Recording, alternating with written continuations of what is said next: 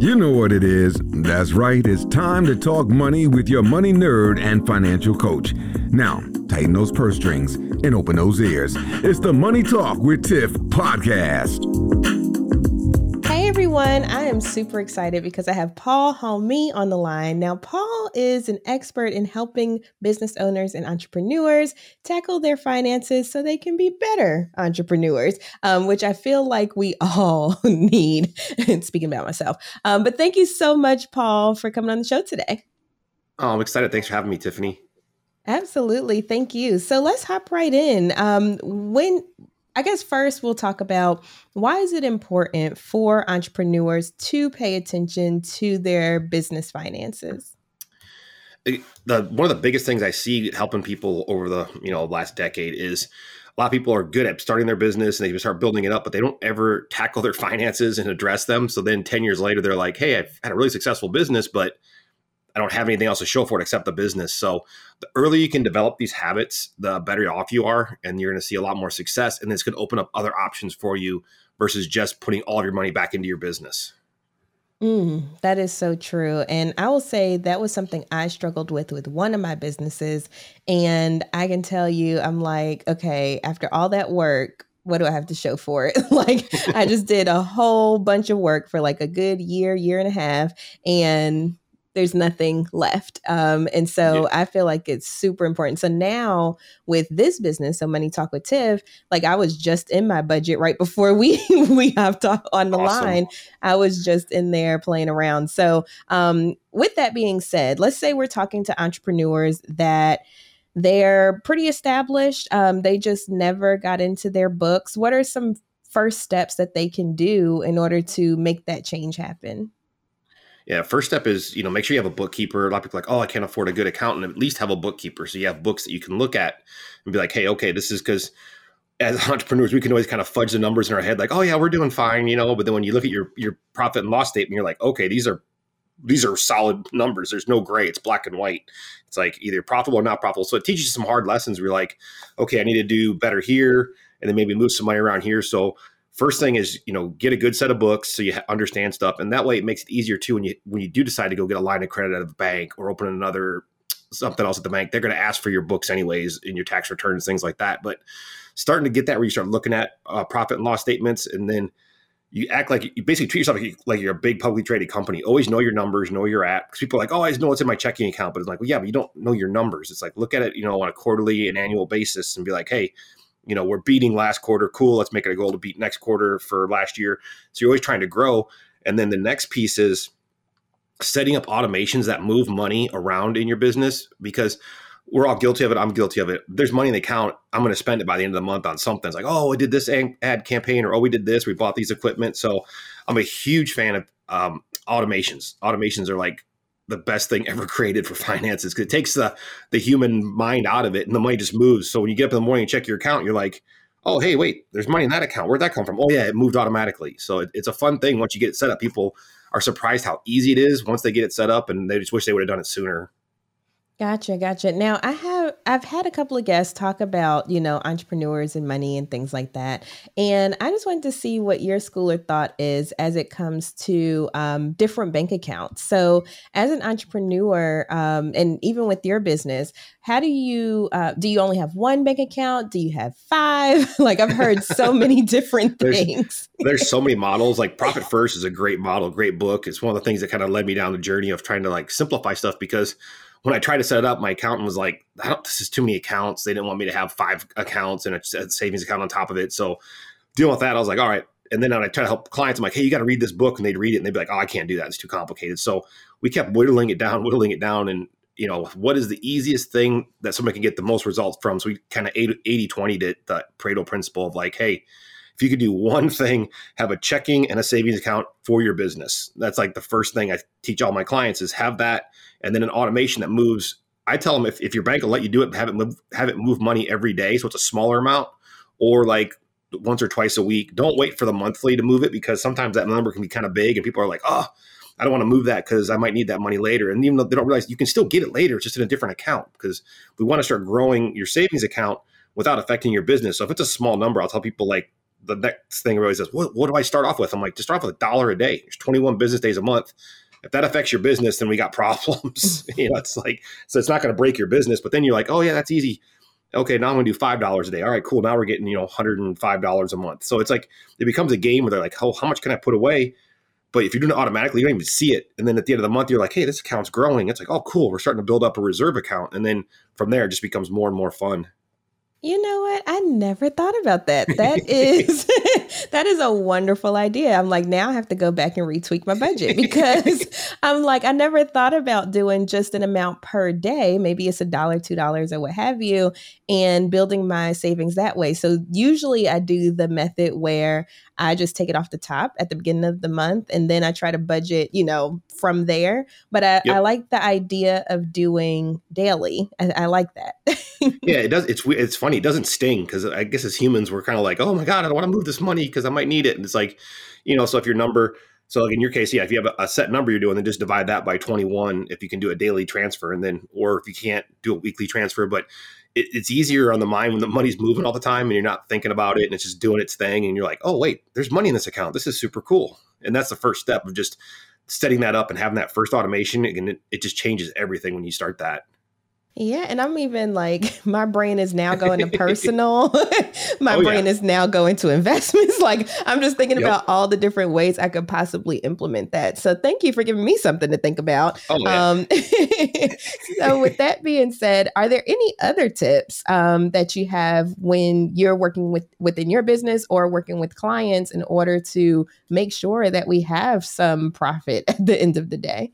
Yep. Well, one thing real quick, just to touch on, you led into the perfect example of how I think it's a choose your own adventure type thing where I call it a velocity money machine, where you're building a machine that just creates more and more financial velocity. So like you said, you start off with the business checking, business savings, then you have personal checking, personal savings. Then you have personal investments, personal retirement accounts. You can set up accounts for your kids for college. You can set up health savings accounts. So people are like, oh my God, it's so complex. So it's either super simple or super complex. So I start them off with the one, but I'm like, you can literally bolt on as many accounts as you want to this thing that are totally different, that just keep growing. And you start building this huge machine that money's moving daily. It's going into investments. It's going into all these different things. And it's like, it's so much fun when you start getting it going. Then, like you said, then it leads you to the next question. How do we make more money?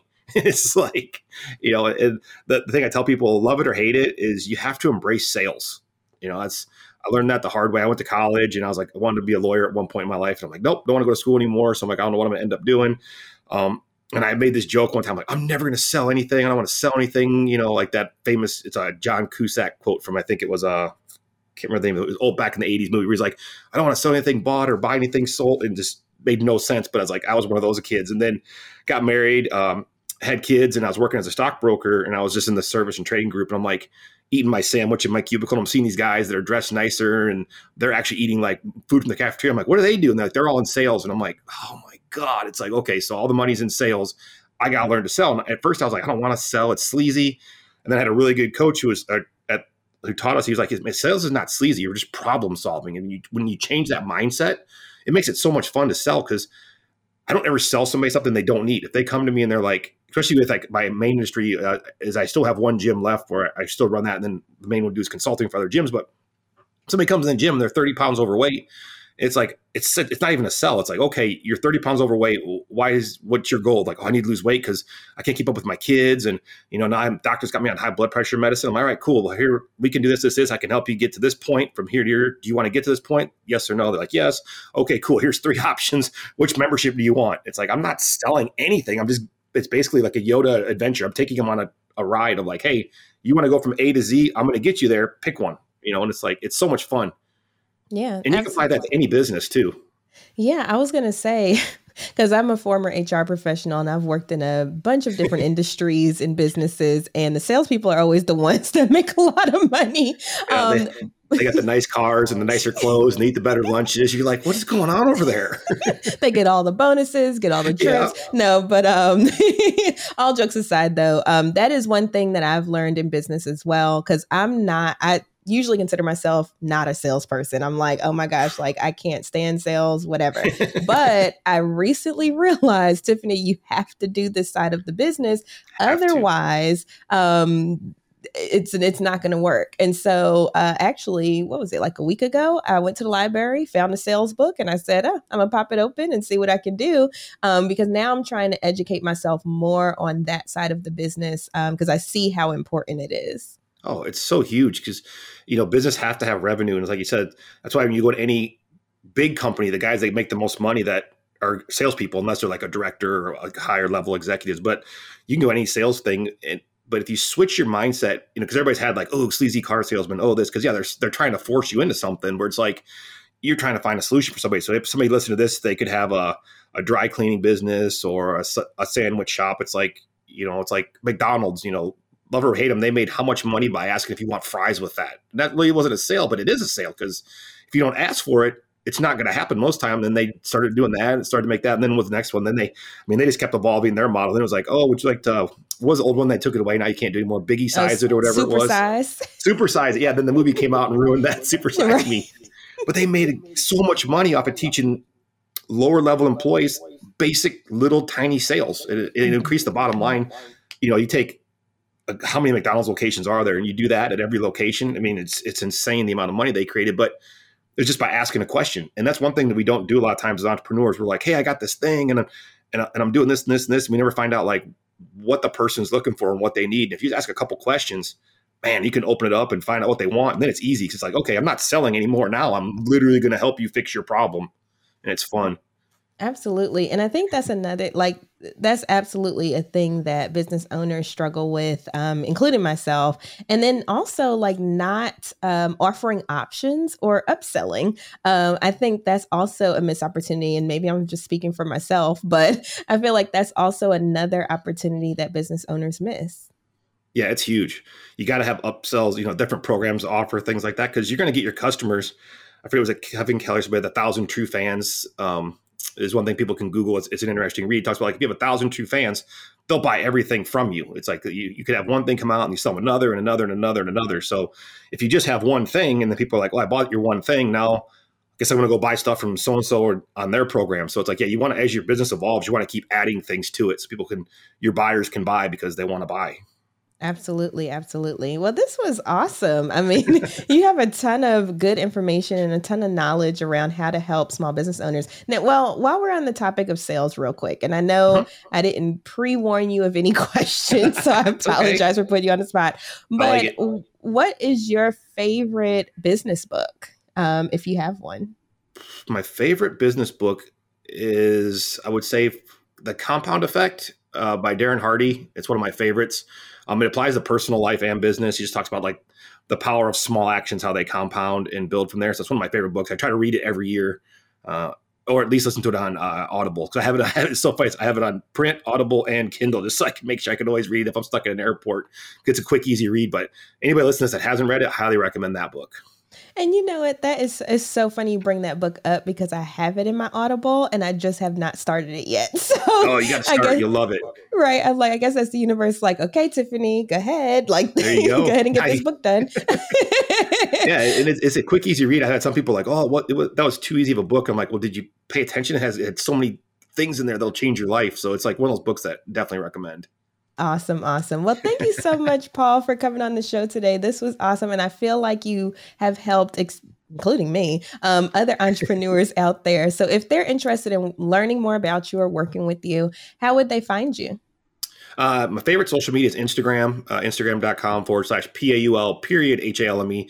There's a couple of fake ones out there. So even my bio says I'm never going to ask you for crypto. So if somebody tries to scam you, it's not me. Do not send me crypto because I'm not going to ask for it, even though I love crypto. It's like no, I can't even ask for it because there's those stupid imposter ones. And then directly to my blog, www.paulhalme.com. I update articles on there, give content, stuff like that. So, but Instagram's my favorite place. Instagram stories when I'm traveling and doing stuff. So you can kind of see what I'm up to. And that's my favorite spot. Yes, awesome. And if you all didn't catch any of that, I have it all in the show notes. So check that out. And yeah, the bots, they're ridiculous. I've had so many different pages and I'm like, guys, this is not me. And if you follow me, you know I don't do crypto. So yeah, it's like, it's not me. Don't send it. Right. But thank you so much. It was a pleasure. And I hope you have a wonderful rest of your day. Thanks, you too. Bye. Thank you for listening, joining, and being a part of the Money Talk with Tiff podcast this week.